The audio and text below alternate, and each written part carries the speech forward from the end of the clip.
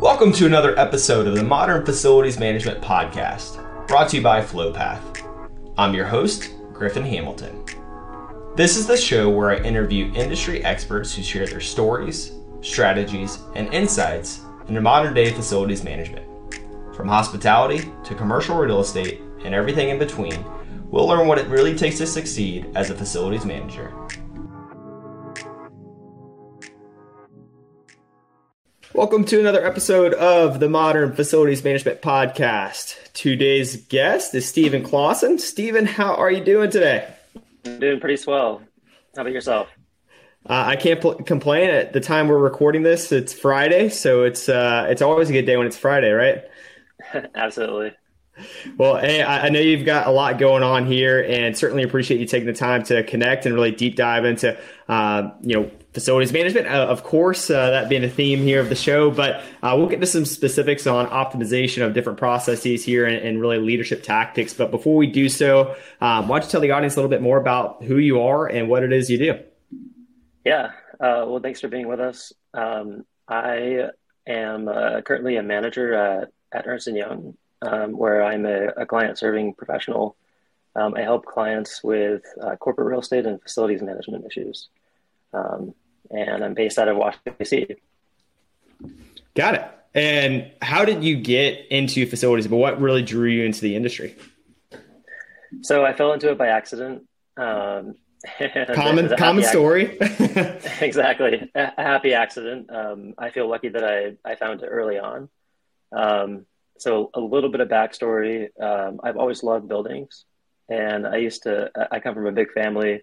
We had lots of toys, and I like to joke that we didn't have enough toys, and I'd have to, fight with my siblings over the toys to play with. And because I was smaller and younger, I'd have to get up in the middle of the night and break up all the spaceships my brothers used to make, and then I would rebuild them into buildings, and to play with. So I've had a passion for buildings that started young, and I thought I wanted to be an architect. Until I realized there was a lot more to the built environment than just designing buildings. And in college, I found facility management. So I went to BYU, Brigham Young University, and there I was introduced to the world of facility management. I tried it on for size, and it seemed to be a great fit. So I haven't looked back. That's incredible. And it's funny, I've talked to several people that they grew up with the idea of either being an engineer or an architect, and then they stumbled across facilities management. And we want to, part of the goal of the podcast is to put it out there that you shouldn't have to stumble across it. That should be a career path from the get-go. But slowly but surely we're getting there, and BYU has a great program. I've talked to a lot of people coming from that program. So went to BYU, really from the get-go, in your professional career, went into facilities management, and you've been at Ernst & Young for how long now? For 3 years. Yep. And before Ernst & Young, I was also working in consulting, focusing more from the engineering side and asset management. So kind of from the ground up, and now at EY, I kind of go from the clouds down. Interesting. So I think something that's always intrigued me about consulting is that you get a quick glimpse into so many different types of projects, buildings, industries, and you get well-rounded very quickly, I would imagine. Has that been your experience? Absolutely. I feel like, being a jack of all trades is something really useful and maybe even required for the best FM. And then in the consulting world, you kind of have to be a jack of all trades, to the next level. So I feel like I'm a jack of all trades of a jack of all trades. Yeah. And I mean, that's, you perfectly describe facilities management, because there is no standardized job description, and you do have to think on your feet, and to your point, be a jack of all trades. And I'd add to that too, that there's also not necessarily a defined career path for everyone. You don't have to follow what everyone else is doing or what anyone else suggests to you. You can make it your own. And I feel like I'm kind of a pioneer in that way for myself, finding my own career path. So looking forward to seeing where it takes me over the decades, because, we've got a long career ahead of us. Yeah, absolutely. And the field is changing and evolving rather quickly. And again, talking with so many people on the podcast, it is really interesting to get their take on, how they got into the industry, what they're currently doing, but also looking ahead on the changes that are going on right now, but how they see the industry changing. And I wouldn't like to say standardized because it's hard to, like I said, standardize facilities management, but there are tracks, like it is a defined career path now, not just, oh, I'm a master electrician, I'm taking on more responsibilities. It's like, no, I am a facilities manager. Yes, yeah, and it's exciting to see those changes. Um, I find that, change is difficult for everyone, but it's also, beneficial. I feel like we grow the most in times of change. And what's interesting is being in the consulting world through COVID. We had a lot of clients asking us some of the same questions that we had always been asked, but maybe with a little more umph. Yeah. Um, asking, hey, what's everyone else doing? And also, can you help us? Can you help us be the so a strange dichotomy to try to help them do both at the same time. But really, all the challenges that our clients face are not that dissimilar from personal challenges. Hmm. The workplace and personal lives are really one and the same, just kind of through a different lens. And I like to kind of find solutions that are kind of out of the box. And it's one of the benefits that I bring to my clients is the outside perspective and the ability to ask questions. Being a jack of all trades like I said, is beneficial. And I think, I can prove the point that you can have a conversation with anybody about any topic, even if you know nothing about it. As long as you just ask questions, stay engaged and stay curious, right? Yeah, and that's a great point because I like to think of that as well. Where I mean, that's what a consultant does, right? They're not in the weeds and they don't have any bias one way or the other. And it's just I could objectively look at how you're operating and take from my experience or my peers' experience to help say like, well, why haven't you done this? And you're not necessarily telling them, hey, you need to go do this, this, and this. It's just getting them to think of it. And I'm sure, and I don't want to assume here, but I'm sure you get that. Well, I haven't thought of it that way before. Exactly. Exactly. And offering our objective opinion is really what we're all about. So some of our clients will ask us to validate what they've already seen or what they've already experienced, and sometimes that's the case, and other times we have a different perspective.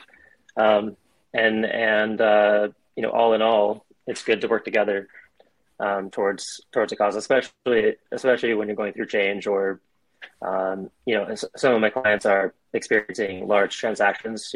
Companies are marrying and divorcing, and you can imagine all the impacts to operations impacting facility managers and real estate leaders. Yeah.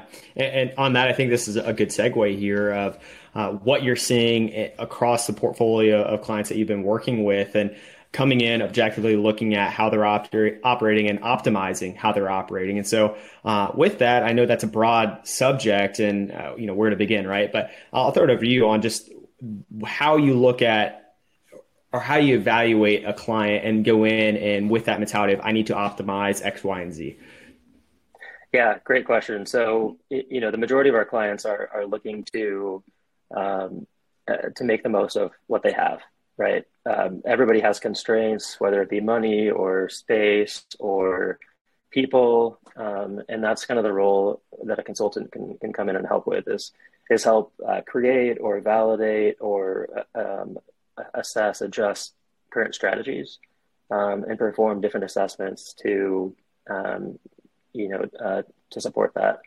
And oftentimes, a word that I like to use is optimization, and it's really rooted in how do we make the most out of what we have and what we need. But it's hard to kind of start that conversation. It's hard to start that thought process. Where do you start? Is it the left foot or the right foot? And we would argue that it's really both feet. You got to jump in. So those conversations start by helping to define what the need is and what the triggers are, and then by defining who the stakeholders are, and by defining what the goal is to accomplish, what will define success together. And then from there, we jump in again with another 2 feet and take to the next level. So um, optimization can come in all different sizes and sorts and across really any topic. It doesn't always have to be how do we optimize, how do we get more, how do we get less, how do we change our space, how do we get more people, how do we reduce our headcount, how do we get more revenue, or how do we lessen our operational costs without compromising our service quality. Hmm. So really, every organization, every team, and every leader has different priorities, and it's really fascinating to be in the world of consulting, where we get to we get to hear from and work with people who have all different types of priorities, interests, and goals, and finding a solution that's custom fit to each of our clients is really key. So I find it really exciting. Yeah, and I guess on that, a big takeaway there is, and I've used this several times on the podcast, but begin with the end in mind, and that it's so easy, but it's easy to get lost and you know in the weeds of not looking at why am I doing this. So you mentioned a lot of like how do you reduce overhead, how do you reduce cost or spend, or how do you optimize across the board. But I think it should be that next question of, well, why do you want to do that? And is that the most challenging part of consulting with people, is understanding that why? Um, I think everyone might have a different experience. Working with consultants, I think it's consultants are really there to be another arm and a leg and a brain and hands for the organization. So there are multiple purposes for why someone might hire us, and sometimes it's just they don't have a team large enough. They don't have particular expertise, or they're looking for an outsider's perspective. Those are some of the most common reasons, and the outsider's perspective is the one that we play in the most, especially because we work so much in the strategy world, and helping shape an organization's future. But I think, to answer your question, if I can remember it, um, is some of the most valuable uh, experiences and challenges that we have with clients is really helping them see the world in a different way, and helping them see the world from an outsider's perspective, because it's really easy to speak within your own language, but when you translate it to another language and back to your own, you start to see things in a little different way, and it opens up options that you may have not seen before. And when we look at those and we assess them and we compare them, then we might recommend one that may not have been seen before, or one that might have been misjudged or misinterpreted. So yeah, I think those are some of the challenges. But like we said at the beginning, change is hard. It's hard. It's new. And one thing that I tell myself is, we've gone through a lot of change on our own throughout our lives, right? We've think about elementary school. We went from first grade to second grade. We went from second grade to third grade, right? We've gone through so much change in our lives. Who's to stop us from championing the next few iterations of change? Yeah. And I guess what a lot of listeners might be thinking to themselves, hey, that's great if I had the budget to go in. I'm already fighting budget as is, but to hire a consultant to come in and provide that view. So I guess as far as action items or takeaways here for someone that maybe, one person show where they are doing everything on their own, they don't really have those resources there. What could be first steps into changing that mindset there, and kind of having themselves as their own consultant, if that makes sense? Yeah, 100%. And I may not have a lot of colleagues that will say this, but you don't need consultants always. You can do things on your own, but they come in handy and are useful from time to time. So in order to help consult yourself, you first need to be open to looking at things a different way.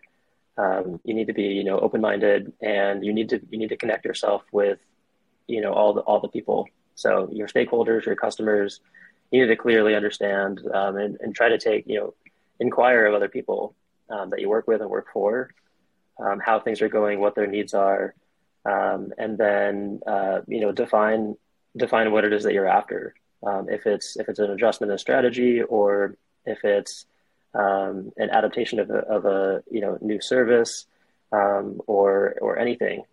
Just assess what you're after and what the goals are going to be, and then make a plan and stick to it. Um, Yeah. and then ask for help. You can't do anything on your own. You got to work with your team. Yeah, I think that is another big piece of it as well, and that goes into a lot of networking. There's so many groups out there that people are just, you'd be surprised just by asking how much help you can get. One last question I had for you on, your role right now. You mentioned that you are in management. Talk to me a little bit about leadership strategies there and how you make the most out of not only yourself as we've talked about, but your team. Great question. And one principle that I've been trying to keep top of mind and as my primary focus is people, because it's our greatest resource. And our people can be those on our team, those we interact with, our clients, our customers, really anyone, but most importantly, ourselves. So great leaders rarely can lead, can be as beneficial to others if we can't be beneficial to ourselves. So starting with ourself, and then going from there is the most wise thing. And I would say, in a management role is nothing more than just a title. Managing a team and managing a client or a work product is has nothing to do with really what you have to offer is the same at every rank or title that you have. You come together as a team, and I could say the teams that I work with are exemplify some of the utmost qualities of great character and great mental capabilities as well. I feel like if you don't put yourself on a team where you might feel dumb in some instances, then you're maybe in the wrong rooms. So surround yourself Yeah. with people who are smarter than you, right? And I feel like I've done just that. Yeah, and there's a lot of humble pie to be eaten there as well, where you recognize that, and it does take it can be a humbling experience whenever you do recognize that. But that is, to your point, just a great room to be in whenever you're challenged and you are maybe at sometimes second guessing yourself if you belong, because that means you are around some great talent and you're constantly learning there. Yep. Well, I did lie. I have one last question, and I ask Sure. everybody. But that is, who or what has had the biggest impact on you and your career? Well, that's a great question. Um, you know, I probably shouldn't name names, but there was one particular coworker who didn't used to be a coworker who was just a fantastic individual. Just just like I won't use the word perfect, but a great person who made it possible for me to envision myself working in this field and at the company, and that's someone that I'm trying to be more like. And it turns out that you can be really awesome and really smart and not even have to toot your own horn to make a really big difference. And so that's what I've Yeah, learned from this person. And absolutely. I yeah, and I think one thing that I've learned, that I've kept with me is that in order to be effective, it doesn't need to be complicated, right? It just needs to be the right fit. Yeah, the old phrase, keep it simple, stupid, right? Like I've Yeah. followed that ever since I first heard it in elementary school. So you know what, that's a good way to live life. But, Exactly. hey Steve, certainly appreciate you coming on. This has been great. I know we had a little technical difficulties there, but thanks for working through it. And it's been a pleasure. And folks can find you here on LinkedIn. I'll put that in the show notes. But other than that, again, appreciate the time and be well. Hey, absolutely. Great to be with you, Griffin. All right, take care. Thanks for tuning in to another episode of the Modern Facilities Management Podcast. Make sure to subscribe for future episodes and follow us on LinkedIn for more facilities management content.